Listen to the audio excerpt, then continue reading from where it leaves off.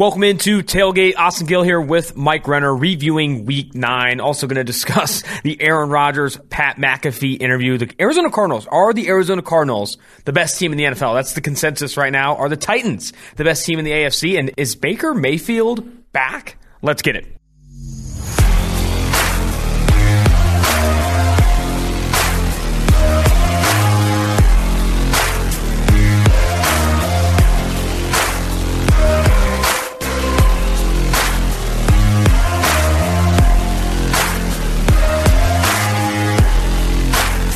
What a wild week in football. Every single day there was something new popping. The poll assassin didn't even make the back page by the end of the week. I know. The week started off so hot with the poll assassin story, the monkey obviously biting a child, and then it only escalated from there. So that was quite the week of football. And then it also translated to the football field, where we just had games come out of absolutely nowhere. In college and the NFL. Yes, to make no sense. So this is why it's the best, man. UNC beats undefeated Wake Forest. Purdue wins big in West Lafayette against Michigan State. It was a wild weekend in football. Also, Jahan Dotson went off, broke the Penn State single-game record in receiving yards, and he's on today's pod. Hey. He is on today's pod. He is. We recorded the interview Friday. Obviously, that interview spiked or was a catalyst for his performance. I would like to think so. I would like to think so as well. Before we get into reviewing these games here, what is your take on this Aaron Rodgers interview? I think it has divided a lot of people. It's been a polarizing conversation. My favorite of it was when he brought up Joe Rogan and then Pat McAfee had to hide his laugh. Yeah. Did you see that clip? That was sensational. Because Aaron Rodgers brought up Joe Rogan wholeheartedly, that he listens to Joe Rogan's podcast and then takes medical advice from Joe Rogan, and Pat McAfee has to hide back laughter. I think a lot of the United States has to hide back laughter on that. But your takeaway on that whole thing? My takeaway is I really don't care. I do not have a take on this, but the irony of it all is that he is completely healthy and is probably at less of a risk to society as a whole with the NFL's given protocols in terms of he's getting tested every single day. So as soon as he does get COVID, he knows about it. And so under the NFL's protocols, he is less of a threat than guys who are on his own team who may be vaccinated but then can still spread it because they're not getting tested every 2 weeks. And there's been pushback in the NFL about how infrequently the guys who are vaccinated are getting tested because they can still spread it. I just thought it was kind of hilarious that he's really probably not spread it to anyone, and there's this whole uproar over it when it's really just not that big of a deal. Am I the only one who didn't realize there was going to be uproar? There's some people saying, the media is more upset at Rodgers than Ruggs and the tragedy that was. And Ruggs, obviously, going to go to jail for 40-plus years, never playing the NFL again, getting his well-deserved sentencing there. There was no uproar from me. It was hilarious. Aaron Rodgers' interview was hilarious. I don't know. It was just great content. Yeah.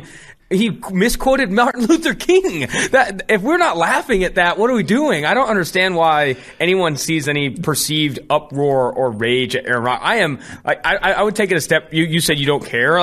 I care because it made my Friday. It was a phenomenal Friday in terms of content, admitting to taking Ivermectin and then saying Joe Rogan gets health advice and then the misquoting. He was looking off camera, reading a computer, misquoting Martin Luther King. If you can't laugh at that, I don't know what we're doing here. The seriousness with which he took it was actually hilarious. Exactly. The fact he said he had hundreds of pages of research printed out was that took it a little bit over the edge. And then you factor that in with, you have the reports that his fiancée, Shailene Woodley, eats clay.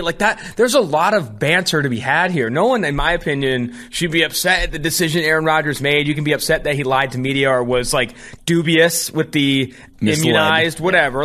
He'll get what he gets for that. But, if you have any other reaction outside of this is hilarious, I don't know what to do with you, man, because this was just absurd. He made the seriousness, all that stuff, I think, was funny. I don't think I'm mad at Aaron Rodgers at all. I don't think anyone should be. Obviously, he makes his own decisions. The lying, I think, is the only thing where you could be kind of okay, that was kind of screwed up. But I think he's going to get, he's going to miss football for 10 days and all that stuff. So I don't know why there was a quote-unquote uproar or rage from national media. I thought that was just great content. Damon Arnette also creating some content. Yeah, he picked a good week to send someone a video of him pulling out multiple guns saying that he was going to kill them. So, yeah, I think there was someone on IG DMing him. Yeah.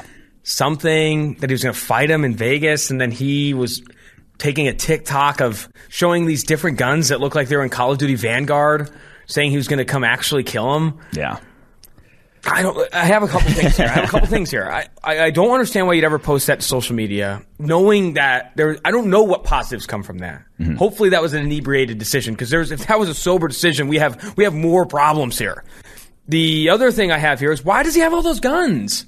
Why does anyone have those guns? I'm not trying to get on Second Amendment shit here, but like, why do you have those guns? And then you go back to Henry Ruggs. I have no reason why I do not own guns. Like that, I have no he had like a in... rocket launcher or something. The Henry Ruggs thing too. There was a loaded gun in the vehicle. I don't understand why there's loaded guns in these situations. Why do we have these loaded guns? I don't know. But that Damon Arnette video, he didn't play, obviously, this past weekend. I don't know when he's going to play the Raiders again, but insult to injury here. Raiders also lose that game in the Meadowlands, favored by 3. It's been, the news cycle for the Raiders has been awful. You're talking about Aaron Rodgers and the McAfee stuff. The Raiders have gone through a lot in that locker room. And yeah, how about that 2020 draft now for them with Henry Ruggs, Damon Arnette, a year after they literally went overboard in drafting or targeting high character guys supposedly with their first round or with their draft in 2019 and Mike Mayock's first. And then 2020 looks like they have Henry Ruggs obviously off the team now, and Damon Arnette very well could be here on soon. His way out. Yeah, this was absurd. But anyway, what an interesting catch an early buzz. Let's get into Jets-Colts. Jets-Colts, the Thursday night game. Colts in a blowout here. We almost had a sneaky from the dead backdoor cover from the New York Jets. It was late, but Mike White gets hurt early in this game. Brutal. They definitely cover if Mike White plays. Mike White in his second drive, I think, of that game, they score a touchdown. Then it was awful after that. Once Mike White left and you got to see Josh Johnson on his 19th team in 10 years, it was even John Johnson played well, but I think Mike White at least covers that one. Jets lose 30-45 in what was a blowout start to finish. I think the most impressive player in this one, Jonathan Taylor. Jonathan Taylor, over the past 2 years, is up there with Nick Chubb in forced missed tackles, up there with Nick Chubb in yards after contact, and also total rushing yards. He far and away the most productive back from that draft class as well. Yeah, but yes, Jonathan Taylor is probably the biggest storyline, but it's kind of this ancillary effect of this offensive line is back and healthy. And now Braden Smith did actually get banged up in this game on Thursday night, did have to leave. No word yet on exactly how long he will be out. But Eric Fisher, here's his game-by-game passing grade since returning back this season. 59.4, 54.3, 30.8, 65.6, 61.6, last 3 games, 75.0, 84.3, and then a 90.0 in this one. He looks back. He looks like the guy he was last year from coming back off that Achilles injury. Braden Smith, if he is healthy on the right side, this is the top 3 offensive line in football. They are back to where they once were, whereas that was not the case early in the season. We were talking about the early season struggles, Carson Wentz, whatnot. That was not the case for a long time there for the first, like I said, handful of games. They are back. They are dominating in the trenches now, and the AFC is wide open as can be right now. I think the Colts are hitting their stride. Hopefully, knock on wood, Braden Smith isn't anything serious. Man, I think the Colts definitely put some doubters to bed in that game, too. Obviously they were expected to beat the Jets, but, they put on a show. I think, what was the stat that they gained, 498 of, the 400 or 500 yards available to them? They could not miss in this game. They were on an absolute tear, and I think I'm glad you speak to, the AFC being wide open. You look at the AFC right now, DraftKings Sportsbook odds to win. Bills at plus 250, then the Titans at plus 450, Ravens at plus 550, Chiefs at plus 650, Chargers in the mix, Browns in the mix. This is going to be down to the wire in the AFC. I'm really interested to see who ends up coming out on top, because there are a lot of teams obviously in the mix. Any takeaways from Josh Johnson / Mike White so far on a smaller sample size? White looked fine. Josh Johnson, obviously one of the all-time journeymen at the position, but White looked solid, obviously, even still in this game before he got hurt. Hopefully, again, nothing serious. So I'm not saying I'm starting him when Zach Wilson comes back, but this guy could actually be a starter for teams in the NFL. But there are some people talking about Josh Johnson in this game is 75.3 PFF grade, top 10 on the week. Mike White looked good before getting hurt. And then you put the sample size together between the combination of Mike White and Josh Johnson, a.k.a. not Zach Wilson in a New York Jets uniform. It has looked better. Like dog shit, yeah, it has looked better. What do you think that is? I think you said last week that it's just keeping things on schedule and getting the ball out quickly and that stuff. Zach Wilson, on the other hand, I think has the most out-of-structure dropbacks, at least from a percentage standpoint, bailing out of clean pockets, trying to be a superhero. Does he just need to calm down? Is it a nerves thing, or where's your head at? I'm not exactly sure. I obviously don't know, not inside Zach Wilson's mind to say that. Yet. You think I'm going to be at some point? I don't know. I'm obviously not inside his mind to say that, but it is. He has to play the game differently than he did at BYU. That was always going to be the case. The way he played in that offense was not very translatable. It was the high end throws, the high end plays that he made that you were banking on being that just like other guys are incapable of, and then the other stuff had to get up to speed. And so he still was not there before obviously going down. Still was not taking the easy ones, so to speak. And hopefully, having seen this offense get run, correctly, quote unquote, by Mike White when he was in, or at least a little faster, I think hopefully that'll start to like get the wheels turning in Zach Wilson's head of how to play to avoid hits, to keep the offense on schedule, like you said. This line closed at Colts favored by 10. They obviously covered that, winning 45-30. Let's get to the Sunday slate, starting with Vikings-Ravens. This is a barn burner, one of the best games of the 1 p.m. slate. Vikings lose narrowly on the road, 31-34 in OT. It was an impressive game for the Baltimore Ravens. I think it started off scary or terrible for Lamar Jackson. I think he had a dropped pick in the first quarter and then an actual pick in the second quarter, but then started to bounce back. 120 rushing yards in this one. Over the past 3 seasons, the 8 highest single-game rushing yards totals are all owned by Lamar Jackson. All owned by Lamar Jackson. He has been obviously a difference maker there on the ground. Wait, the past 3 years, seasons, yeah. He in the entire NFL, or what are we talking about? By entire position? NFL. By quarterbacks. Well, by quarterbacks, yeah, okay. Obviously. Well, you just said, I mean, there's he is one of one. There is not another Lamar Jackson. It's even going back to like a Michael Vick was not Lamar Jackson in terms of how he plays the quarterback position. The guy is different and a very high floor that he brings to the table when he is running. I mean, going over 100 yards, scrambling when nothing is there. Something's still there. And you can't just, again, there's certain defenses or certain things you just can't do. And you can't drop your entire underneath zone 10 yards off the ball, or else you're giving Lamar Jackson 10 yards. That is who he is. And that was the second half of this football game when they came back.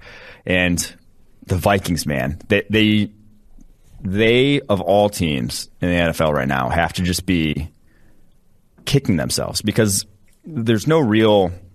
I mean, if the playoffs were to end right now, or excuse me, if the season were to end right now, the Falcons would be in the playoffs at 4-4. The Vikings could very easily be 6-2, 5-3, with very little change so far this season. But they're 3-5.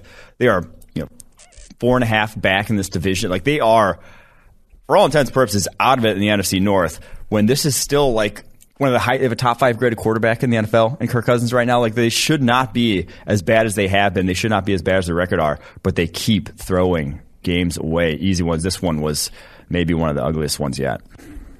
What do the Vikings do? They're so close. You're right. I think they could be 6-2 on the season. They do. Kirk Cousins has played well for a bulk majority of this season. I don't know how they turn the corner here, because they're in such a middle part of a competing team. You can't make wholesale changes, but do you need to? Is it a coaching staff? What do you think has to happen? I'm still of the opinion that Mike Zimmer's a good head coach. Now, is he possibly a little dated in his approach offensively and how their commitment to the run and whatnot? Yes. They do not open it up the way you would expect a team with a top 5 graded passer in the NFL and the wide receivers that they have. But I don't know. I don't know if there's any fixing it. Some of that is also falls to Kirk Cousins, who is the classic, take 5 yards on 3rd and 10 sort of quarterback. So there's a lot of parts here that I think they're just a flawed team. And I don't know if we've been saying they're kind of in this purgatory where it's this good roster, but they're kind of capped by all the contracts that they've handed out to that roster to sort of build around. Have you been at all impressed or surprised by Marquise Brown's season so far this year? Among receivers in that 2019 draft class where he was like far and away like outcasted. DK Metcalf, Terry McLaurin, A.J. Brown, Deontay Johnson, Deebo Samuel. I was like, hey, those are the better guys. So far this year, only Deebo Samuel has more receiving yards from that group. 682 receiving yards this season for Marquise Brown. I thought he has improved a lot. I think you look at this game specifically, he's working back to the ball better. He's catching the ball better than earlier in the season. Only 2 drops on the season so far this year. That has been super impressive for Marquise Brown. Yeah, I mean, I think he's always, I don't want to say he's always been open, but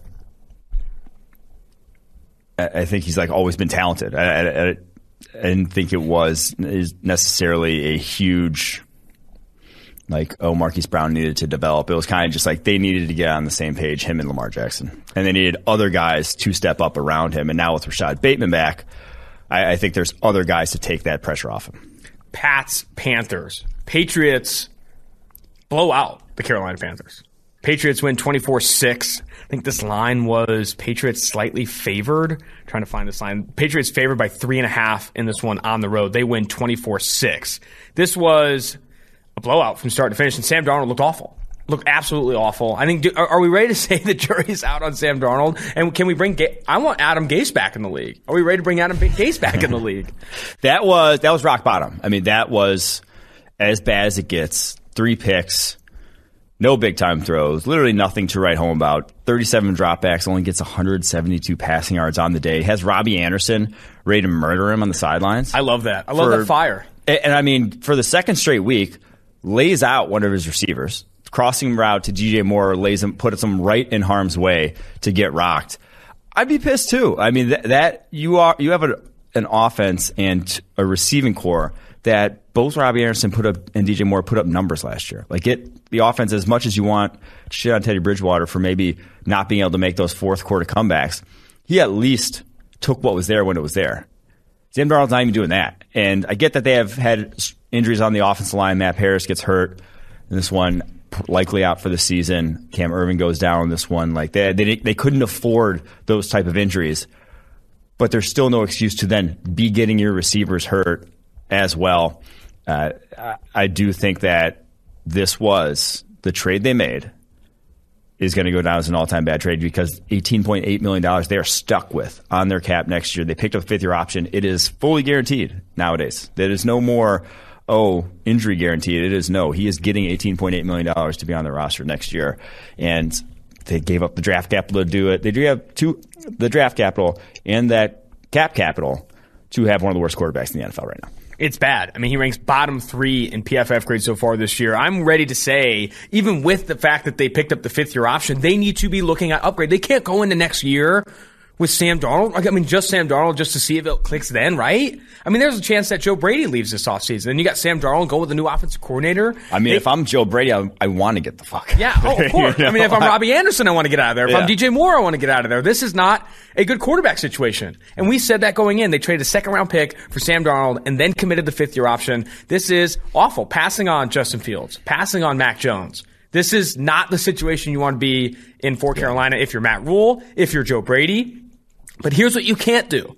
Don't double down on that mistake. Yeah. You can't double down and say, no, what? We already committed the 18 mil. We're going into next season with Sam Darnold. We're going to give him another shot. Because you're going to lose the locker room. You're going to lose coaches. You're going to lose a lot of people because you can't just commit to a guy who obviously is not panning out. And in his 4th, 5th season in the NFL, I don't think you can do it. And the worst part is this defense is playing like one of the best defenses in the NFL with minimal cap, sort of with minimal big contracts allocated to it. Now, they've invested a lot of draft capital, whether it's Derek Brown, Brian Burns, blanking on the first-round cornerback that they just drafted this year, J.C. Horn. Whether it's all those guys, they've, invested a lot of draft picks in, but those guys have played, like, those guys are making impacts, and they don't have a lot of money allocated to this defense. So from that perspective, this is when they could have that strike while the iron's hot with a highly paid quarterback and by investing money into their offense, but it's not happening because they went and got the wrong quarterback. This is rough, man. Rough in Carolina. I think we all talked about, Denver and Carolina were the 2 teams where they were in that position to bring in a quarterback, to bring in Justin Fields or Mac Jones.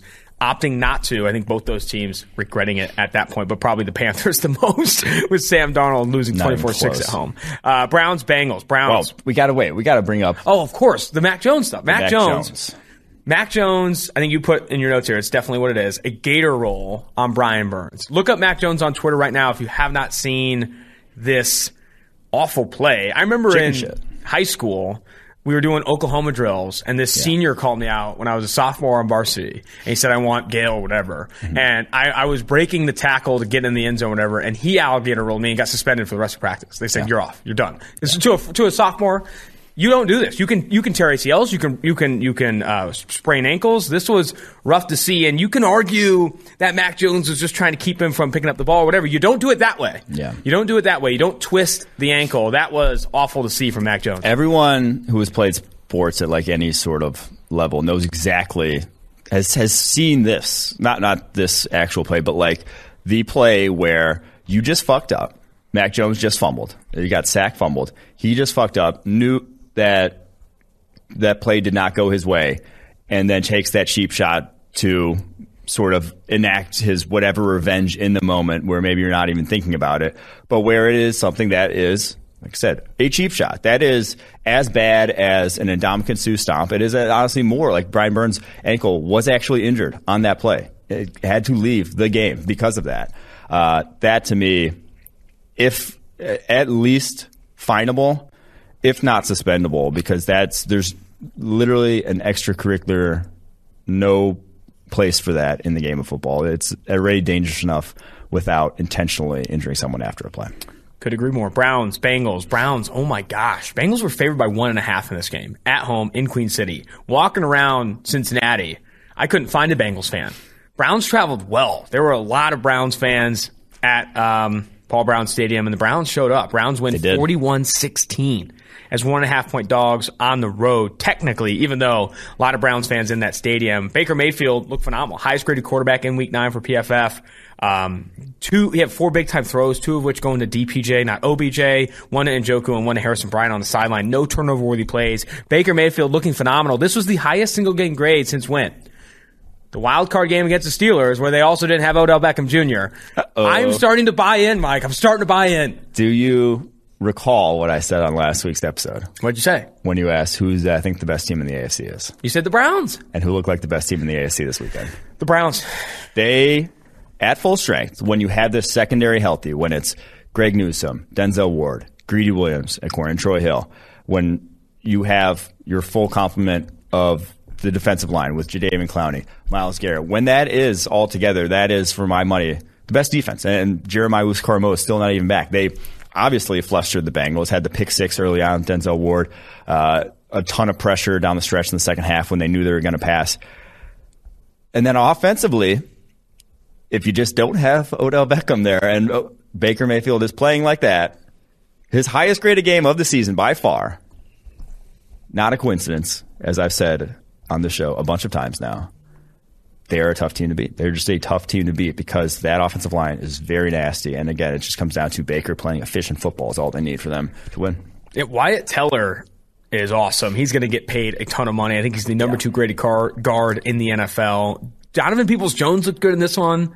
Njoku looked good. I don't think the loss of Odell Beckham Jr. is going to negatively affect this group all too much. I do think that when they can run the football as effectively as they did and their defense runs pick 6s back like they did, you're going to win a lot of games. And I thought what was interesting this one, 6 contested targets for Jamar Chase, 0 catches.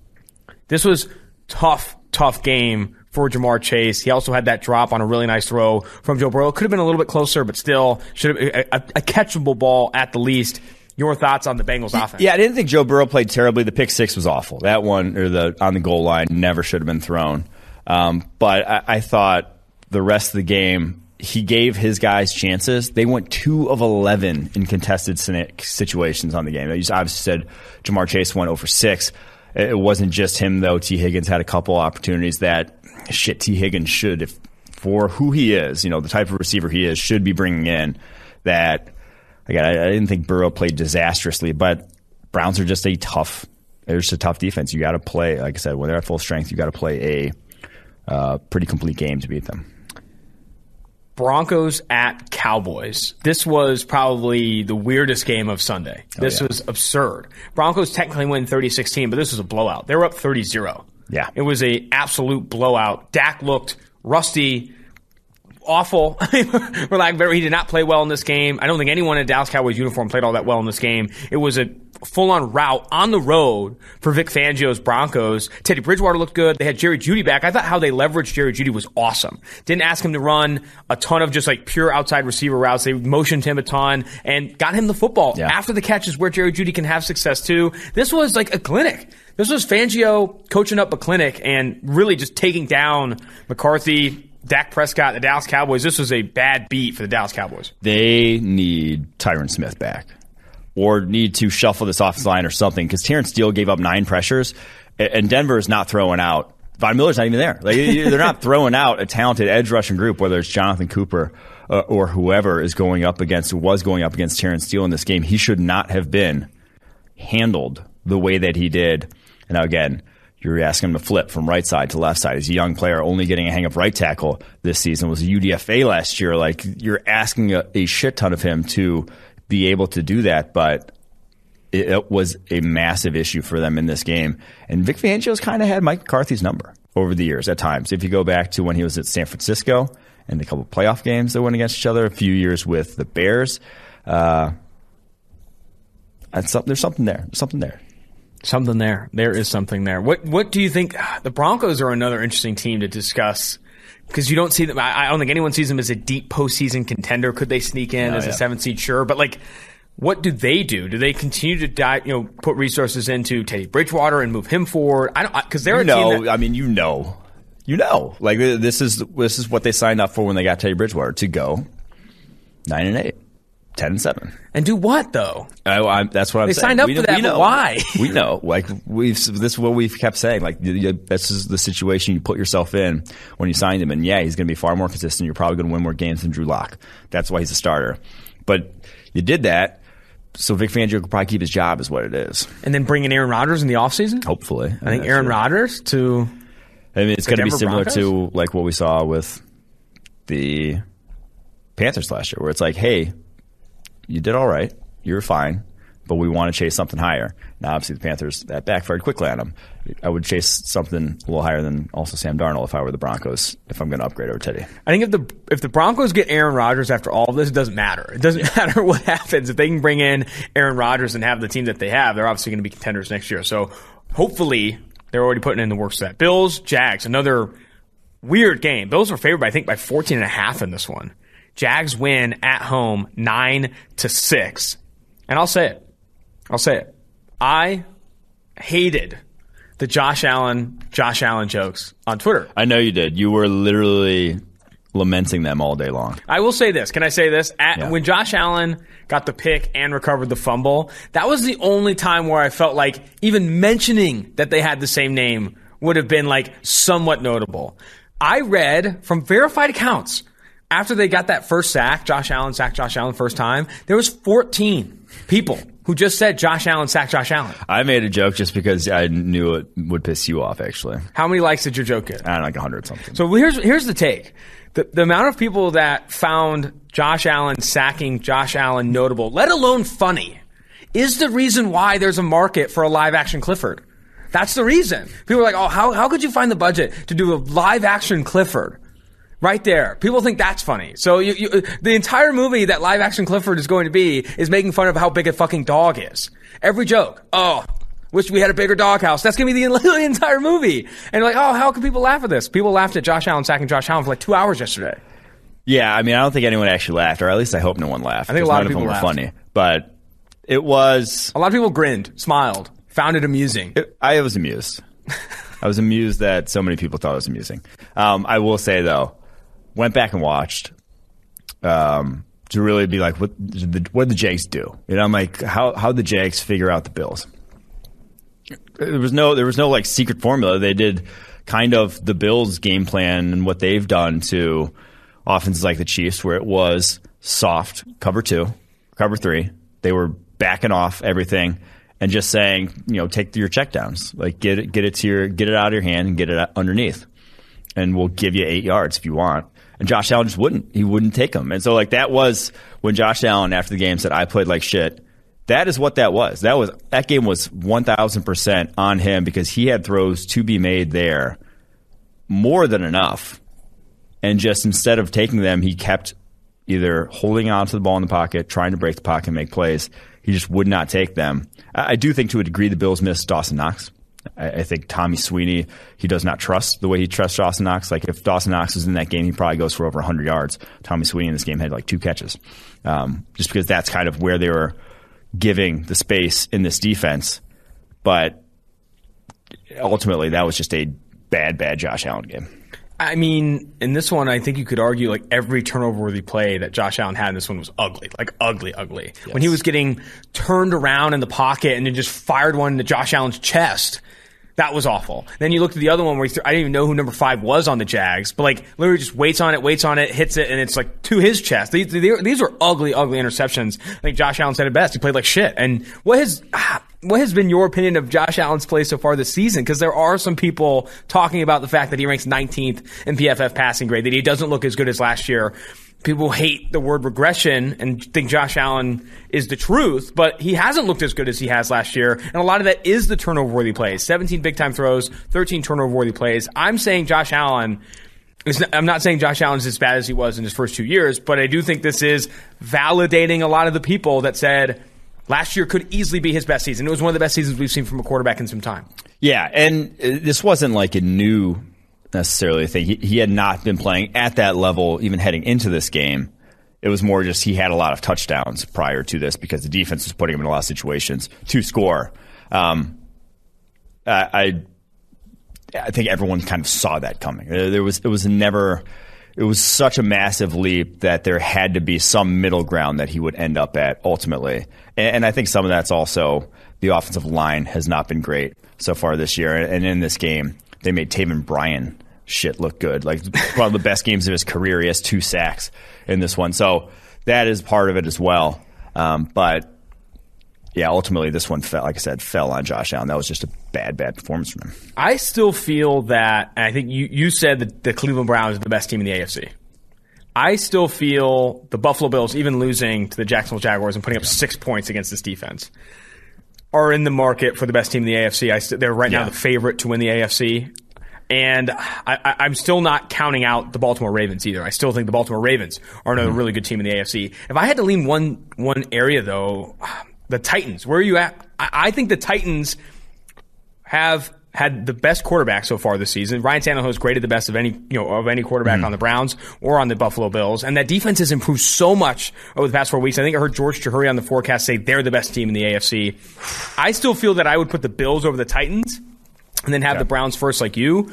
I think the Titans are probably the 3rd best team in the AFC. And I know a recency bias. I'm not even sure I put the Titans in the top 3, I'll be honest. You put Ravens in there? I think I'd put the Chargers in there. I think they're still a sleeping giant in the AFC. And then, I think I go Browns, Bills, Chargers. Even though they didn't look exceptional, I still think the talent-wise, they have what it takes to get the job done. So that's where I put it. And Chiefs aren't even scratching your top 3, top 4? Chiefs have issues, man. I got an article coming up PFF later, but this offense, I'm not necessarily certain it ever gets back to looking like the offense it once was. All right, let's run it. Let's run it to Texans-Dolphins. Do we have to? We have to. Do we have to? Dolphins at home win 17-9 in probably the ugliest game of the weekend. It was not even fun. It was not fun to watch. This game sucked. Jacoby Brissett, I mean, we know we've seen the tweets about him saying that sun's cold. The sun. How is space cold if the sun's hot? This is that tweet. If you had to categorize that tweet into playing form, that's what Brissett looked like in this game. Just wild, it didn't make any sense. Some of the throws that he made in this one, when he was scrambling right and just throws a pick right to Houston Texans defender. Yeah, they win this game. Myles Gaskin had a touchdown early in a Wildcat offense. This is not. Brissett did not look good in this one. Tyrod Taylor didn't look I don't think any team looked all that great in this one. It was just an ugly win for the Dolphins, 17-9. Yeah, there's really this Dolphins offensive line, dude. Brissett under pressure over half his dropbacks against a front that's throwing out Jacob Martin, Malik Collins, Roy Lopez, Jordan Jenkins. That's backups in a lot of teams. Like, that's not a good defensive line. And you're giving up pressure on over half your dropbacks. And Al Brissett welcomes a little bit more pressure than Tua does when he's in there. And it's just completely untenable. And this rebuild of this offensive line just could not have gone worse. And is why has completely tanked their season this year, sadly. I have no idea what the Miami Dolphins do this offseason. I would recommend signing some offensive linemen instead of obviously drafting.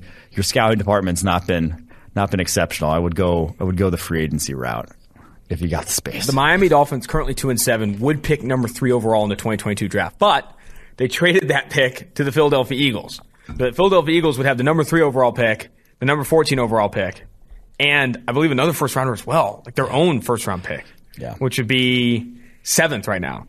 They'd have 3 top 15 picks. They have an actual opportunity to rebuild. If they want to reset the quarterback position with Jalen Hurts, they can do that. If not, they can build around Jalen Hurts with 3 first-round picks, something that the Raiders could have done 2 or 3 years ago and obviously have botched. But this, although I will say with the Dolphins, the way the 49ers are trending right now, they still may have made the right decision about giving theirs away and taking the 49ers first. Right now, the San Francisco 49ers would be picking 9th. That pick traded to the Miami Dolphins, so they would still have a top 10 pick. We'll see how that goes.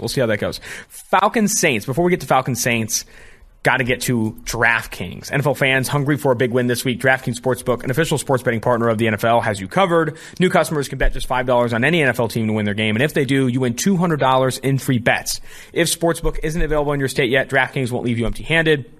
Everyone can play for huge cash prizes all season long with DraftKings Daily Fantasy Sports Contest. DraftKings is giving all new customers a free shot at millions of dollars in total prizes with their first deposit. Download the DraftKings Sportsbook app now. Use promo code PFF. Bet just $5 on any NFL team to win their game and win $200 in free bets. If they win, you win with promo code PFF this week at DraftKings Sportsbook, an official sports betting partner of the NFL. Must be 21 years or older. New Jersey, Indiana, or Pennsylvania only. New customers only. Minimum $5 deposit. $1 wager required. 1 per customer. Restrictions apply. See DraftKings.com/sportsbook for details. Gambling problem? Call 1-800-GAMBLER. Falcons-Saints. I thought the Saints were going to come back and take this dub. Or no, didn't they come back and take this dub? You're joking. Falcons won. They came back, took the lead in what we thought was classic Falcons collapse fashion. I thought it was, but this is a different Falcons team. No, they are now 4-4. They're up to 4-4. I should not have been writing off Matt Ryan the way I was early in the season. Now, his arm still is not strong. Like, his arm is cooked, but he has been playing a lot better of late against a difficult Saints defense still to go against. I thought he played fantastic in this one. I actually didn't think Trevor Siemian played that badly either. But I still cannot believe they were 6.5-point favorites in this game. Matt Ryan, no Trevor sense. Siemian. Trevor Siemian was a 6.5-point favorite in this game. I still can't believe that. That one just blows my mind. I'm ready to say Cordero Patterson. I'll say it. I think Cordero Patterson, not a bust, is a top 8 running back in the NFL. Oh, wow. He is that good. How they leverage him, he's playing most of his snaps out of the backfield. Then he beat corners on the one-on-one on the outside. Yeah. I don't think there's another running back in the NFL that can do that. If you're categorizing Cordero Patterson as a running back, I think he's top 8 one in the NFL. I will say Arthur Smith, what he has done with Patterson, with Pitts, with the weapons he has in this offense, without Calvin Ridley here in the fold, it's been exceptional. Like, I thought he's done a great coaching job this year after some early season struggles. Nothing was flowing correctly early on. I am very impressed with the job he has done over the past 5 or 6 weeks with this offense. It's humming. Now, the defense side of the ball is still a massive issue. Outside of A.J. Terrell, there's really not much to write home about. But in this game, A.J. Terrell has another monster. 3 pass breakups, only 2 of 5 targets for 19 yards. He is balling so far this season, the guy we highlighted last week. I just don't know who you're putting ahead of Cordero Patterson. So far this year, grade alone. Okay. 90.2 PFF grade. Best of any running back. Obviously, Aaron Jones, Jonathan Taylor, Joe Mixon, if you want, Kareem Hunt, Nick Chubb. There are some names you could throw up there, but at a certain point. He's not like a running back, that was the thing. He doesn't run. He's 73 carries in the year, 278 yards. 73 carries on the year? Yeah. I still feel like that's pretty up there with everyone running committees. But I'm just saying, like, he's still not really a running back. He's more of a wide receiver. You call him, he's offensive weapon. He's like their Jonnu Smith-ish, except for, like, not really. Jonnu Smith? I mean, Arthur Smith had a Jonnu Smith last year. Now, he's like their hybrid role player guy. I guess that's fair. I mean, it's tough. It's tough because he plays most of his snaps out of the backfield. But you categorizing him as a running back, I think he's that good. Raiders-Giants. This was an ugly one. And I bet on the Raiders, unfortunately. I like the Raiders -3. Yeah. This is awful, though. This is easily, they lose. Giants win 23-16 as 3-point dogs at home. And this was Derek Carr's worst single-game grade in a long time. He did not play well in this one. The pick was late and inside to Hunter Renfrow. I think that was Xavier McKinney's first pick. And then he also had the other pick where he just tossed up a lollipop to Zay Jones, and it was an easy interception with, like, I think under 6 minutes left to go in the fourth quarter. They got another opportunity to go down there and try and win this game or tie this game up at the least. And then the strip sack, Colton Miller, who's been phenomenal all season long, even graded well in this game, gave up a strip sack to Quincy Roche, also held on that play. This wasn't. I mean, I think Derek Carr is the biggest reason they lost this one, but they also struggled to stop Devontae Booker of all people. I guess it was the Devontae Booker revenge game, though. Was the Devontae Booker revenge game? Got to give a shout out to Xavier McKinney. He had a hell of a game. That pick six is not. That wasn't like a layup sort of pick six. That was a play on the ball that he made that not every safety is going to make. That's why Derek Carr made that throw. He didn't think a roll down safety is going to be able to cover Hunter Renfrow on a route like that. So hats off to him. Then he obviously had the other pick that, like you said, the one under 6 minutes that pretty much iced that game. The Giants, though, and their tackles, dude, they still suck so much. Without Andrew Thomas in there, they were getting demolished. Daniel Jones only 110 passing yards in that game. Good Lord, they still have their massive issues offensively. But this Raiders team without Henry Ruggs is not going to be the same. It's not even going to be close to the same offensively because of that threat and just losing that. And now I think it was reported yesterday that they're the favorites to sign Deshaun Jackson. They did sign Deshaun Jackson. Did sign Deshaun Jackson. There you go. They just need that. They need these speeds somewhere in that lineup because that was a role in that offense. Henry Ruggs was not just another receiver in his usage. He was threatening defenses down the football field. Without that, that underneath stuff that Derek Carr has thrived on because of their offensive line just doesn't work the same. Started out the season 3-0, have gone 2-3 since. Due to a handful of reasons, the losses to the Giants and the Chicago Bears. The Raiders right now would be in the wild card if they did, if the postseason started today.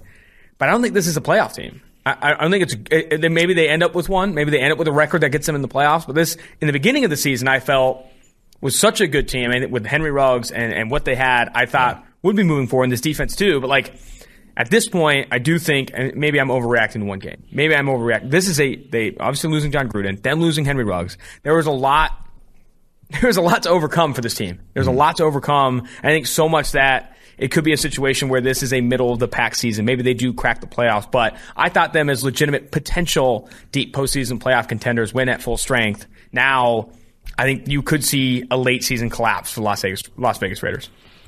Possible. They are trending the wrong way, I will say. Chargers-Eagles. This one, the Chargers were favored by a half point at close on the road against Philly. I felt that was one of the more egregious lines. You said the Chargers... Obviously, it ended up getting close to that number, but still the Chargers felt like things had to go very wrong for them to not win this game, honestly. Yeah, it was wild. So Chargers win 27-24 over the Philadelphia Eagles. Herbert... A lot of underneath stuff, very low average depth of target in this one, and you saw the quick game show up again. I mean, Keenan Allen out route. They did a lot to just keep the ball near the line of scrimmage. But when he did have an opportunity to throw down the field, you saw some success. Probably the highlight was that third quarter throw to Mike Williams deep down the opposite side of the field, right on the money. I want to see more of that, though. I want to see more of that from Justin Herbert in this offense. They should be throwing down the football field more. They have the horses. I like Mike Williams. I like Keenan Allen, Josh Palmer. They have the receiving core to do it. I just don't know why we don't see it more. Yeah, Joe Lombardi, man. And I get that Storm Norton's still your right tackle and that Brian Bulaga, the TBD on when and if he'll play again this season after getting hurt week one. And that he is a liability one-on-one. You can't really leave him one-on-one. But still, with Justin Herbert and that receiving core, the kind of their strengths of the two, this offense just is not built to be running the way they are. Here are the quarterbacks with a lower average depth of target than Justin Herbert this year. Daniel Jones, Matt Ryan, Big Ben, Kirk Cousins, Jared Goff. Herbert's arm compared to those guys' arm is not even in the same realm of conversation. Not even just arm talent alone, though, but like his success down the field is so much better. And then like the receiving cores that he has in Mike Williams, Keenan Allen, big body dudes that can win down the football field, catch point. They're turning them into, like you said, out routes, flat routes. Like that is this offense. It looks like what he did shit at Oregon. And they just seemingly play under, like the results continue to be less offensively than, and there's no better like microcosm of that than their 98-yard drive that they didn't score on. The longest drive in NFL history to come away with no points, because you literally can't get any longer else you're going to score. 98 yards, no points. Obviously still come with win, massive for them. I still think, like I said, this is the third best team in the AFC just from a talent perspective, but they seemingly still play like less than the sum of their parts. Man, that's got to be disappointing, because the Chargers, I do think they've got it all right now. They've got it all to be deep postseason contenders. I think we've been saying that since week one. Like, this Chargers team is legit. This Chargers team can go. If it's Joe Lombardi that's going to keep us from that, I'm going to be upset. Because I think Justin Herbert looks phenomenal. I think he's a top 5 graded passer on the season. Their defense is obviously, I think, capable of stopping anyone, or at least slowing anyone with Brandon Staley, Joey Bosa, Derwin James. But they got to find it on offense. They need to be putting up 30-plus every single week, especially against a bad Philadelphia Eagles defense. Before we get to Packers-Chiefs, that was hard to watch, man. That was some ugly, ugly QB play from your boy Jordan Love. Western Southern. Whether it's football success or financial savvy, the right questions help set the stage for winning strategies. Western Southern is teaming up with PFF's very own Chris Collinsworth to share insights that can help you put you ahead on both your fantasy and financial scoreboards. Want to hear more about Chris's old playing days or behind the scenes with Al on Sunday Night Football? How about a need to know for your financial future? Now you can ask about either or both, and every football or financial question you ask earns you a chance to win a catered party for February's big game. Check out the Chris Collinsworth podcast on Western Southern's Instagram to answers to those questions each week. Submit your questions at westernsouthern.com/askchris. One more time, that is westernsouthern.com/askchris. If you're watching on YouTube, check out the link in the description below. Remember, with Western Southern, you can rest assured on game day. Packers-Chiefs. This game stunk. Chiefs win 13-7. Patrick Mahomes didn't play all that well. Neither did Jordan Love, though. Jordan Love, I think, had a sub-30 PFF passing grade. Mm-hmm. This was one of the most inaccurate quarterback performances I've seen in a while. Like, it was consistently inaccurate for Jordan Love, especially early in the game when the nerves were up. He was missing a ton of throws. You saw some strikes in the fourth quarter that were positive, but, man, the negatives far, far, far outweighed the positives for Jordan Love. Yeah, I'll start with the positives. There weren't many. I think the biggest positive was his pocket movement. Like, when faced with pressure, he was pressured 20 times this game. He only took 1 sack. And that was probably one of his biggest positives coming out of Utah State, was he had one of the lowest pressure to sack conversion rates. Like, he doesn't take those negative plays. He's been very good at that, at least getting the ball out of his hands. So that's a positive. That was, like I said, probably the only positive for Jordan Love in this game. The most worrisome thing, this kind of the scariest thing for me, seeing, sort of a guy who has had over a year and a half now to develop at the NFL level, basically work on the little things without being the guy who has to prep every week, the playbook, take all those reps. Like, he can work on the minutiae of the quarterback position, is how many throws he still had that he was either falling off, didn't have his feet set, didn't have come from like a steady base in the pocket. That should have been what that should be all he was working on. Those sort of drilling his mechanics down to where he's not falling off a flat route and missing it by 3 feet. Those are the little things that he should be great at right now. That were issues at Utah State, still issues right now, a year and a half into his NFL career. Now, the blitz stuff going against Steve Spagnuolo, all they do defensively, throwing a bunch of different blitz looks at him. They blitz the shit out of him. I'm not going to be too harsh. Like, that is stuff that you can't replicate in practice. That is difficult to deal with. And he was awful at it. 7 of 18 on 21 blitz dropbacks for 40 yards. That's all they got. They literally should have never stopped blitzing with how skittish he was going up against those. And then the throw that really was just like the kind of I am worried about Jordan Love was when Devontae Adams one-on-one go route, beats the inside release, has literally the entire field to loft it up to Devontae Adams and throws it out of bounds. Like, that's just at his feet too, like out of bounds and at his feet. No, I think you're thinking of the other one. I think on left sideline, throws it over, just out of bounds. I was talking about the fourth down throw. No, that was another one-on-one situation. It was just at his toes. To where you got to give that guy a chance in that situation. That just like does the feel for quarterback position. That's a throw that I don't care if it is your first start. That should be better than that. How much of that, though, in your unbiased opinion, is on Aaron Rodgers for not grooming him? I mean, can we not? Don't you feel that it's Aaron Rodgers' fault at its core? He hasn't developed Jordan Love and hasn't been a good, mentor. Not setting the right example by getting the vaccine. Someone has to talk about it. No one else is. Someone has. No, I'm kidding. Jordan Love, whatever, has not played well for the Chiefs. I know you're writing the article. I would say. Sorry to cut you off there, but as a Packers fan, I feel better about the Packers after this game than I do about the Chiefs. Like, the Packers defense, to have shut down a Chiefs offense that was not Patrick Mahomes' offense. That was, for as bad as we've said, he's looked at times this year and this Chiefs offense has looked, that was the worst it's looked outside of the Super Bowl last year since Mahomes has taken over.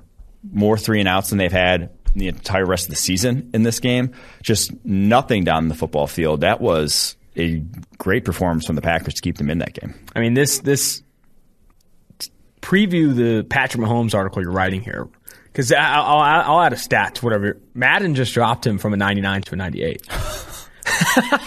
It's the ultimate death knell here, buddy. Oh, no. He's a 98 in Madden now. So if you thought Patrick Mahomes, if you weren't concerned about Patrick Mahomes before, you better be concerned now. Well, the article actually doesn't have anything to do with Patrick Mahomes. It just revolves around Jackson and Brittany Matthews. Don't. Oh, my gosh, we have to talk about, in that game, they put Jordan Love's mom in the fucking rafters. Oh, yeah. What was that? I mean, I saw a phenomenal tweet. It was like 4 hours after the game. I don't know who it was from. I apologize. But someone said, Jordan Love's mom is still walking down the stadium steps. Why did they position them so deep? I was going to say, and if you do, like, make sure they don't get shown on TV, because it was probably because it's like, try to take an objective look at this. I can't. Aaron Rodgers she wasn't supposed to start. They weren't going to go to the game until Wednesday. It's obviously a massive game that the tickets have all been spoken for. You couldn't have snuck them in a booth? I know. That's the thing. It's like, it seems like there was probably a better way, but that is... I'm going to say this. I refuse to think those are the last seats available. I refuse. Those were not the last seats available. They could have done better. The Chiefs could have done better. That was hilarious. That was them like zooming in all the way deep to find them. That was freaking amazing. Cardinals 49ers. This score was closer than the game was. Yeah. Cardinals win 31-17, but the Cardinals were in control the entire way, even with Colt McCoy. You look at the score and you're like, oh yeah, Kyler Murray continues to dominate. No. Colt McCoy played in this one.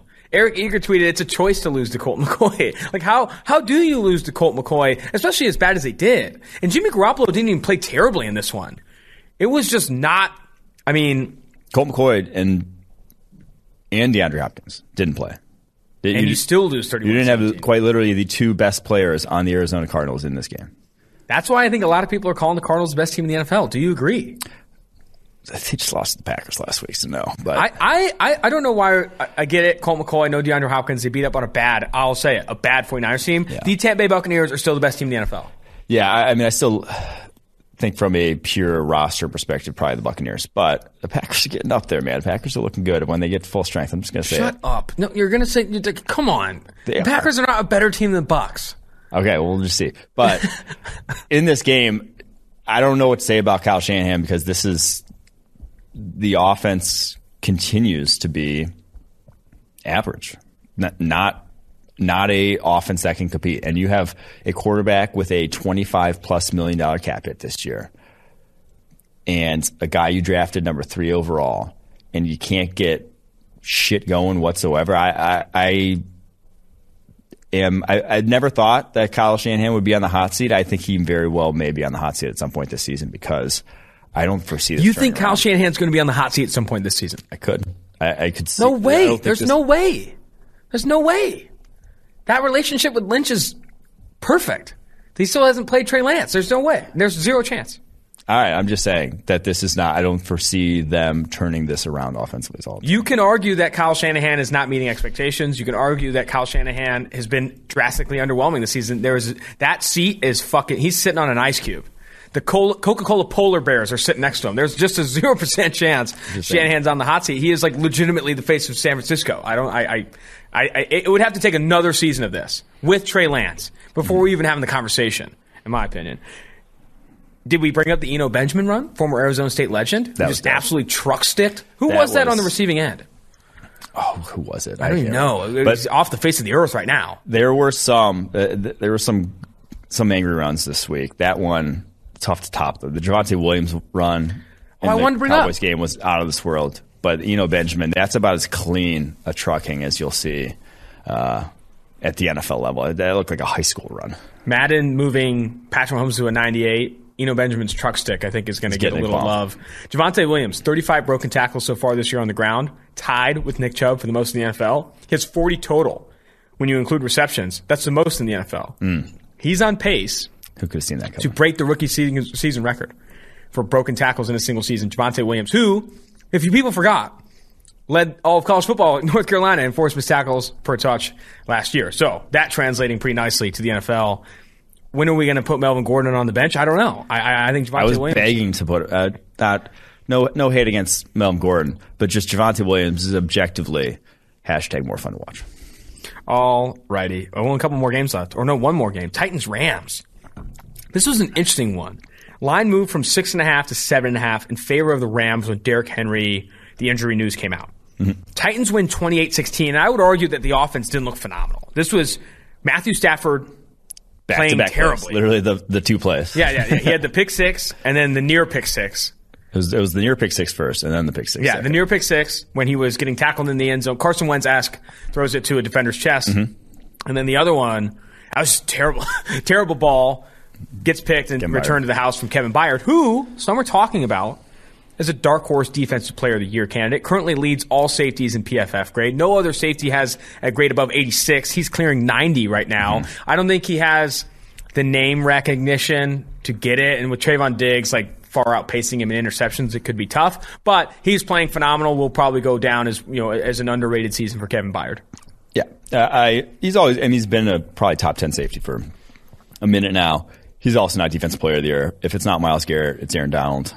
There are your two options. In this game, though, Titans' offense, like you said, didn't look good. Their defensive line being an issue for Bud Dupree doing zilch. But it is Harold Landry, and it is Jeffrey Simmons. Dude, Simmons is a monster. Wreaking havoc on the interior, and they do a lot of games. They do a lot of stunts, slants. They like to create havoc by any means necessary. Jeffrey Simmons, 9 pressures in this game. He now has 42 on the season. Almost matched his total from 2020 alone. He had 44 last year already. He has 42 this season. That dude's looking like well worth the 19th overall pick, and that's why we say the draft is not about year one, because they could have passed on him. He had the injury, tried right? to get a guy. I remember he had an ACL in the pre-draft process, comes out still. Falls to 19th when, he was top 10 player on the PFF draft board because, that's how good he was. At Mississippi State, obviously comes in as quiet rookie season, but is now looking like one of the better DTs in the league. Shout out Coach Steven Adegoke, friend from San Diego State, who's coaching at Mississippi State when Simmons was there. I remember when he texted me right after the ACL injury, he's like, man, someone's going to miss out on a phenomenal player. Because he is a dude. He's now coaching at Michigan, Adegoke. Yeah. And now Jeffrey Simmons not only has 42 pressures, that leads the NFL. Aaron Donald doesn't. I haven't seen Aaron Donald not atop this list probably in 2 or 3 years. Yeah. Maybe more. 42 total pressures, Aaron Donald with 41. Those are the 2 leading defensive tackles right now. That is an absurd stat to be ahead of Donald in anything. Yeah, 9 pressures this week. That's obviously inflating that number, but still, a really impressive week for Jeffrey Simmons, a really impressive year for Jeffrey Simmons, him playing well. That's it for the NFL preview. Now we're on to fun to watch, fun to read, rookie of the week, blackout of the week, and the cake your pants moment of the week. Let's start with the fun to watch. Denzel Perryman this is from Jesse Merrick, who works for a sports interpreter for News 3LV. Denzel Perryman, the linebacker for the Las Vegas Raiders, former Miami Hurricane, comes to play each and every week right from the jump. That dude is fun to watch. And then the other that one was full of, he comes to play every week. It's full of just non-takes. Comes to play every week, brings his hard hat, and then he's fun to watch. Dude, you could be the worst linebacker. You could be the worst linebacker in the NFL and come to play every single week and be fun to watch. Yeah. That's a fact. What more could you ask? I mean, you could argue Daniel Sorensen in some ways is fun to watch. Yeah. And he does come to play every single week. Coach Taggart, this is from FAU Owl's Nest. I don't know if it's going to be too biased. Coach Taggart this is Taggart. Yeah, Taggart himself. Coach Taggart, coach of FAU, on how he would like the culture Coach Taggart on how he would like the culture he'd like to see FAU to be viewed as. What? Smart, tough, physical, and fun to watch. That's hot. That's hot. Calling your I kind of like that. I want our culture to be fun to watch too. Yeah. I want this pod to be fun to watch, or fun to listen. Now we're on to the fun to reads, and we got some doozies here. This was a week of fun to reads. John, it was a week of fun. I mean, Pole Assassin's not even on this list, and it was on. I mean, there was a lot going on this week. But these ones took the cake. These two. John Scott TV. Getting a first-round pick for Trubisky would be incredibly hard to pass up. Pause. What? Just keep going. Second would be very enticing, too. Would it? I understand value in strong backup QB, but that's how he worded it. But Bills aren't winning Super Bowl, SB, if Allen out for playoffs regardless of QB, and schedule should allow them cushion if out short term. That's one of the worst tweets I've seen. It's both worded terribly and the take is terrible. Dude, talking about getting a first or second round for Mitch Trubisky. I don't even think you get a first round pick for Derek Carr. I mean, that's absurd. He ends up doubling down and saying, I didn't think someone would give it to him. I just said it would be hard to pass up. It's like, okay, thanks, buddy. Would it be hard to pass up? Yeah. It'd be hard to pass up a lot of things. It'd be hard to pass up a first round pick for Damon Arnette right now. Yeah. I'm so lost. Now, this one was interesting. Dan Orlovsky. You want to take the reins here? So Dan Orlovsky is getting roasted on Twitter. This is on Monday that he tweets this out. He has his website called allprodad.com. That's his website? It's his website, I believe. Or is it his website? I'm not sure it actually is his website. But he writes for allprodad.com. Same. And already kind of a odd name for a website. If you think of yourself, you think the website's got an odd name? How about the article? Okay, article is called 4 Ways to Avoid Temptation, and in it he talks about he goes full Mike Pence on him, saying he will not be one-on-one with a woman when he's on the road ever, which is like, it's just odd. It's just an odd thing to then promote on his Twitter account that talks about sports. Anytime anyone does crossover, life self-help stuff that's also in the sports world, I always feel like it's very cringy. You know? I don't understand some of this. The beginning. I just would recommend. It's a recommended read. It's a full article. You're gonna have to digest it yourself. In the first graft, it's focus on knowing yourself. I don't personally struggle with pornography, but I know a lot of guys do. Avoid temptation. You struggle with pornography? You win by avoiding it. Whatever. And it's later, focus on being in a community.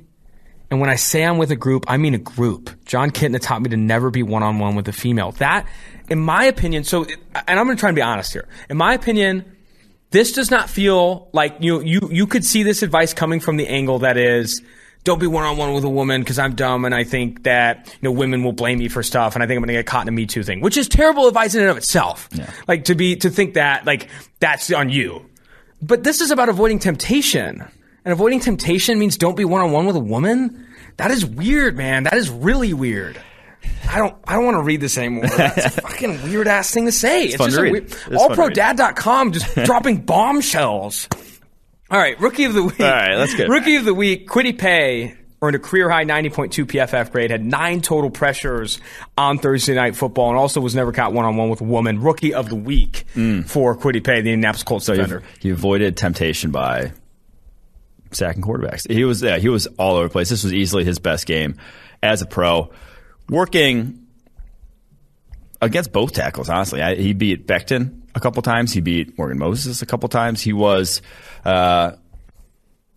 just looked different than we had seen from him in the past, and that's it's nice. Like that is something they have needed desperately. We've talked about ad nauseum on the show that this Colts defense is not going to be the Colts defense we saw last year until they can get some pressure on opposing quarterbacks. Kwity Paye, that's the kind of performance where we're like, okay, this guy could be a problem because athletically, we talked about all dress. He is there. Like, he is a different dude, a special dude, and it really showed in this game. Breaking before we get to Blackout of the Week and the Cake Your Pants moment, and then the Jahan Dotson interview from Penn State. Looks like Russell Wilson's back. Ooh, he's playing against the Packers. Dropped a video. I think the Russell Wilson social media brand is a whole podcast in and of itself, but this video is a hype-up video announcing that he's back. Exciting stuff. Russell Wilson back. So if you are betting Seahawks, Packers, know that Russell Wilson's likely going to be playing. Blackout of the Week. Liam Eichenberg. I mean, you could probably put the Miami Dolphins logo on this segment because it has been a rough go at it for a lot of their young players. 10 pressures allowed in this game? 10 pressures allowed. And like I said, you'd think he was going up against Jacob Martin, the vast majority of those. Jonathan Bernard was in on some of those or no? And he's at left tackle. Like, this isn't him playing out of position. This was where he played at Notre Dame, his entire career there. Yikes. 10 pressures. And again, rookies, it's usually bad for tackles. And that's why we say, like, hey, draft the offensive linemen years before you need them. Miami did not heed such advice. And, well, 10 pressures against the Texans. Eek. Blackout. Cake Your Pants, Baker Mayfield's an 89.8 PFF grade. I think mine was definitely Jahan Dotson going off after the interview. Oh, no, mine was 100%, as you know, with my takes on the OBJ Baker Mayfield situation over the past year and a half, 2 years almost at this point. He coming out and just slinging easily his best game this season, not even close, 89.8. He hadn't had a grade in the 80s prior to this. In the first game, or in the game without Odell Beckham this season, it was just a vastly different performance than we had seen from him. Multiple big-time throws. I think I was being very annoying when I said every single time he completed a throw down the football field, I was like, what was I saying? I was saying, oh, it's amazing how good Baker is when his receivers are where he expects him to be. Because, yeah, there was something there. There was something between them. It didn't work. And I still think Baker's a legitimate NFL quarterback. But just whatever it was between him and Odell Beckham was holding him back. Seriously, it seriously was. I mean, there's still negative aspects to his game. I'm not saying he's a fucking elite. I'm saying he's Josh Allen all of a sudden, but he can win you games. There's just that situation was bad between them. Where do you? I mean, they think they need some improvement in that receiving core, though. I don't think they're going to be able to get away with Donovan Peoples-Jones, Jarvis Landry. I think they need some help there, but still. I think, Odell Beckham Jr. on the football field making Baker Mayfield worse. I feel like never did I ever approach it from the angle that, like, their personal relationship wasn't good. I thought, it's like him forcing the football to him and some of that stuff. But I do think that there is some to OBJ. We don't know if those Robbie Anderson-like outbursts were coming from OBJ because not all of those are obviously caught on camera. Is it coming in practice? Is it in the huddle when OBJ gets in the huddle? Baker, you got to show the fuck up, all that kind of stuff. There are different things that could have been negatively affecting it. It sounds like, from all the reports we've heard, we're obviously kind of speculating, but like they didn't get along. And when you don't get along, I think you could see it show up, and it obviously did. Team dynamics are difficult to assess, but if you have played on a team, when there's like a teammate that is someone that's can be good, talented, but that can also drag the team down with their presence. That's a thing that happens. That, like I said, it looks like it's the case in this. Fair. Let's get to the Jahan Dotson interview, wide receiver from Penn State. Now joining the Tailgate Podcast is current Penn State wideout Jahan Dotson, one of my favorite receivers to follow in college football, even dating back to last season, a COVID-impacted season, but still had a very successful year for Penn State, over 800 yards receiving, and also really good games against some really good cornerbacks. We'll talk about some of those on today's show. Really appreciate you jumping on. Yeah, of course. Thank you for having me. Let's focus in on this season specifically. You have entered a premier role in this Penn State offense. I think you've had over 10 targets in 8 games or so this season, 7 or 8 games. You are the offense in a lot of ways, specifically in the passing game. How has it been really transitioning into this focal point with Penn State, with Sean Clifford, and how have expectations changed and your habits changed on and off the field? Yeah, it's fun. It's something that I've literally always dreamed about. Is being in the program as a young guy and playing early, you kind of just see your role kind of increase year by year by year. And just waiting my turn, learning behind some of the veterans that were before me, like KJ Hamler, Jawan Johnson's, those guys like that. Just learning little things about that and knowing that when that role comes that I'm going to be ready for it. And I've literally been preparing every single year that I've been here for this moment. And I just look at it. It's fun for me, getting these opportunities to showcase my talent, help my team win. It's a blast.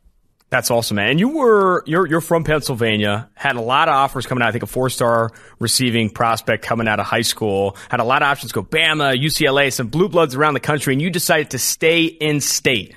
What all went into that decision? How much of James Franklin was that a part of that decision? I guess walk me through why you wanted to stay with the Nittany Lions.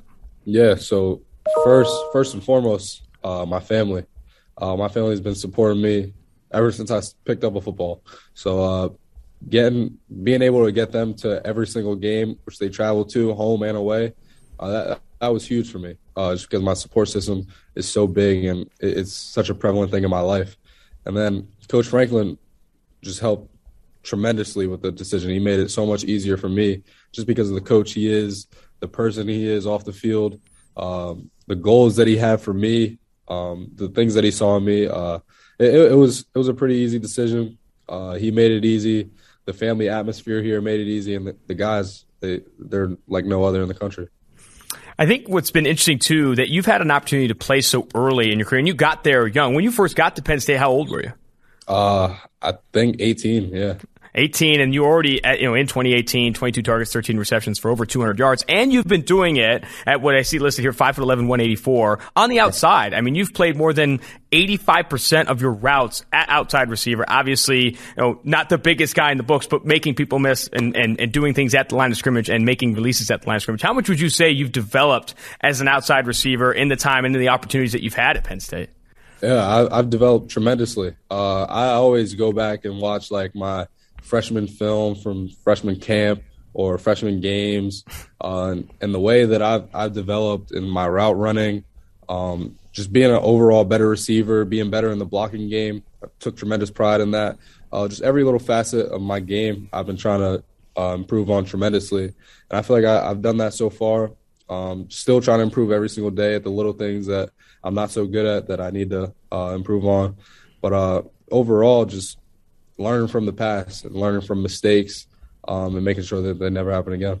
I'm glad you brought up film. I'm always interested to hear, talented, players like yourself, what their film process is, both in and out of season. In the off season, do you have those opportunities to turn on tape of yourself or even tape of NFL guys? And then in season, what does the day-to-day film process look like for you?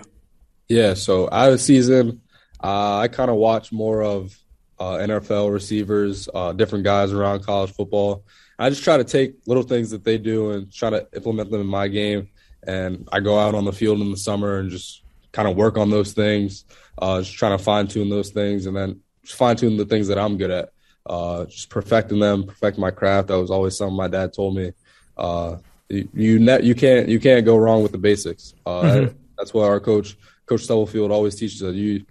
Literally the basics are always going to improve your game tremendously. So fine-tuning that, perfecting my craft. And then in season, it's more of opponent film, watching myself at practice every day, seeing what I can get better at, and just improving week by week, day by day. And what are some of those tendencies when you are turning on opponent film? What are some of those ones where you start licking your chops a bit, where you see a corner that maybe has some opportunity, going to give you some opportunities that maybe other corners don't? What are those specific tendencies that you look for? Yeah, you look at how physical guys are at the line of scrimmage. You see how much you need to use your hands, how much guys use their feet.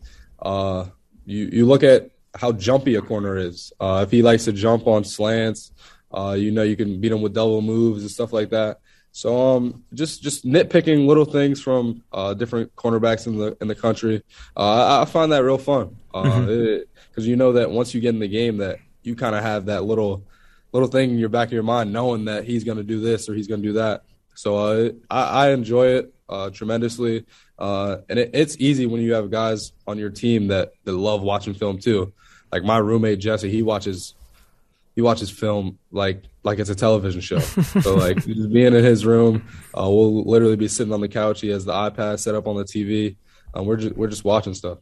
That's awesome, man. I was when I watch quarterbacks, like looking at draft prospects or watching guys in the NFL, something I find that's awesome is watching all of their targets, 10 yards or closer to the line of scrimmage, and then comparing, those tendencies to when the targets are 10 plus yards down the scrimmage. You could see the differences in how they attack the deep ball versus how they attack slants and things underneath. I think that's, a lot of what you're bringing up there. In terms of, weight room, what has been your approach in season, out of season? Are you looking to add weight? I talked to a lot of guys on this pod who are like, yeah, I'm trying to add 40 pounds in the off season and waking up at 3 a.m. and drinking protein shakes. Where are you at in that regard, and how has that been? Yeah, so out of season is more of bulking, putting on weight, just trying to get as strong as I can, as explosive as I can. And then in season, it's more of just maintaining. I'm one of those guys who literally waking up the crack of dawn, drinking protein shakes, just trying to get all those calories in and trying to maintain weight because we do a lot of running at the position, a wide receiver. So those calories, they burn off fast. So just trying to get them in as much as possible. But in season is more maintaining weight, and out of season is getting explosive and getting bigger. I want to focus a little bit too, and I brought it up at the top about some of the cornerbacks that you've had success against, and some of the playing in the Big Ten, playing at Penn State. You have a unique opportunity to play against some really talented defensive backs. Who are some names that come to mind as some of the top competition you faced, guys that have given you probably the most challenges, or maybe you've learned the most from in your career at Penn State?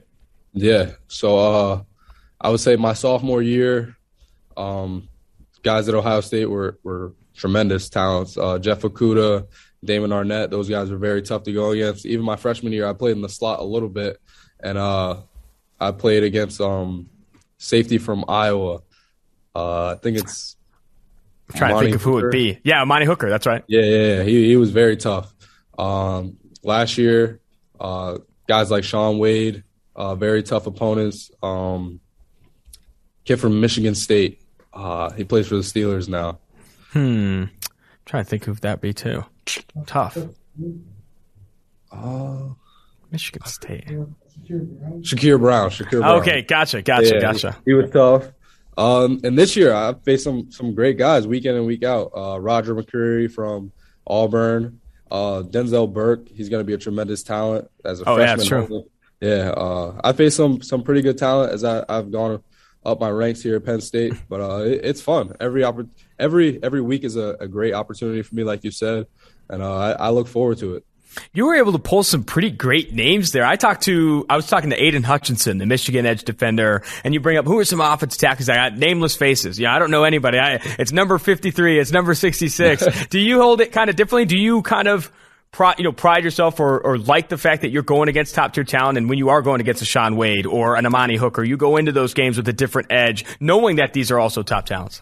Yeah, I love it. I wouldn't say necessarily I go into the game with a different edge, just because every week I'm going against someone who's either trying to knock me off or I'm trying to knock them off. So I approach it the same way, go about my week the same exact way, study my opponents the same way.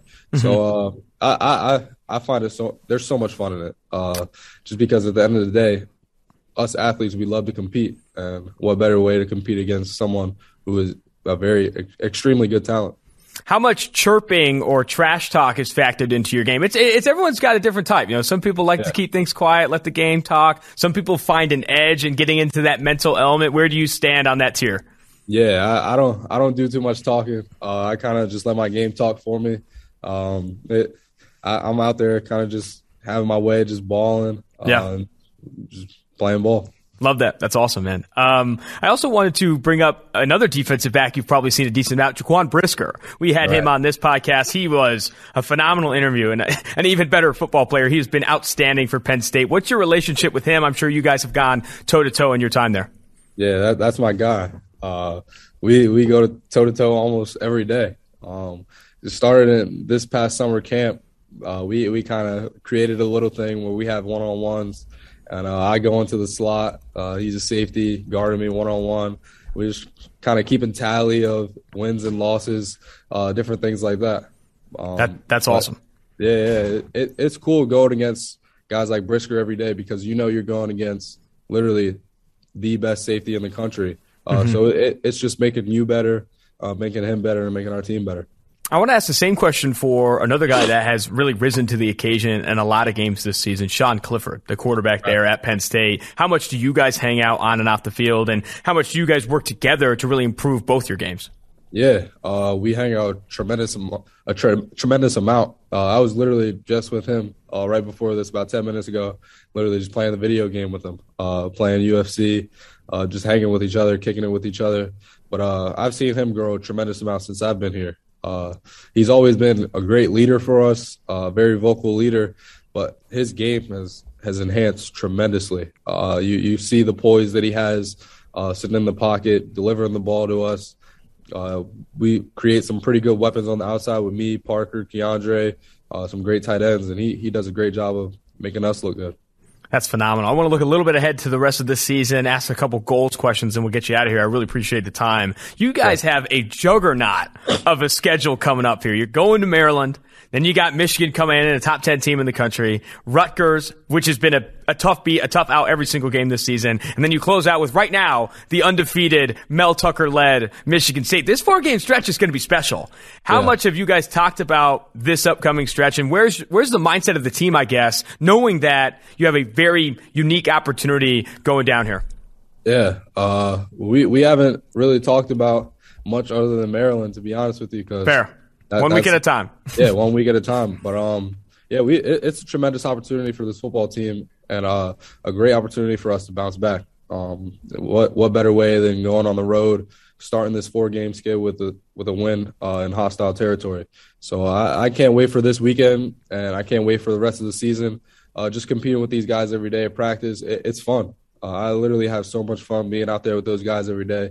And I appreciate every moment that I'm out there. So we're just going to try to go in Maryland, try to get a W and get on the win streak. 1 week at a time. I couldn't tell you how many times I've heard on this show, go 1-0 every single week and you'll be there. I think that's honestly a cliche that everyone leans into, and I couldn't agree more. Last one for you here. It sounds like obviously you're going 1-0 every week, but are there personal goals or accomplishments you want to have, under your belt when this season's ending? And what are those goals that are top of mind for you right now? Honestly, the only goal I set for myself is to be better than I was yesterday, be better than I was a week ago, be better than I was a year ago. That's kind of something that I've lived by ever since I stepped on the football field. As long as I perfect my craft and I be better than I was 24 hours ago, something's going to go well. And to be honest, I haven't really set many personal goals, kind of just been focused on our team. Just kind of getting back in the win streak, being the best teammate possible to this team, and being the best leader to these young guys in the room. We have a lot of talent on this team, and I honestly just love competing with these guys and can't wait to go out, practice with the guys, and play in these games. Nothing wrong with that, man. Being team forward is always great. Jahan, this was fantastic. Thanks again for joining the show, and I wish you the best of luck moving forward. Thank you. I appreciate you having me. That's going to do it for this episode of Tailgate. Make sure you rate, review, and subscribe to the podcast. Mike and I will be back on Wednesday morning. Jermaine Johnson, the Florida State edge defender, is going to join the show. Should be quite the treat. Until next time, big shout out to the producers, Mike Quinn, David Sofaro, Max Chadwick, Stone Rochelle, Austin Gayle, Mike Renner, Tailgate.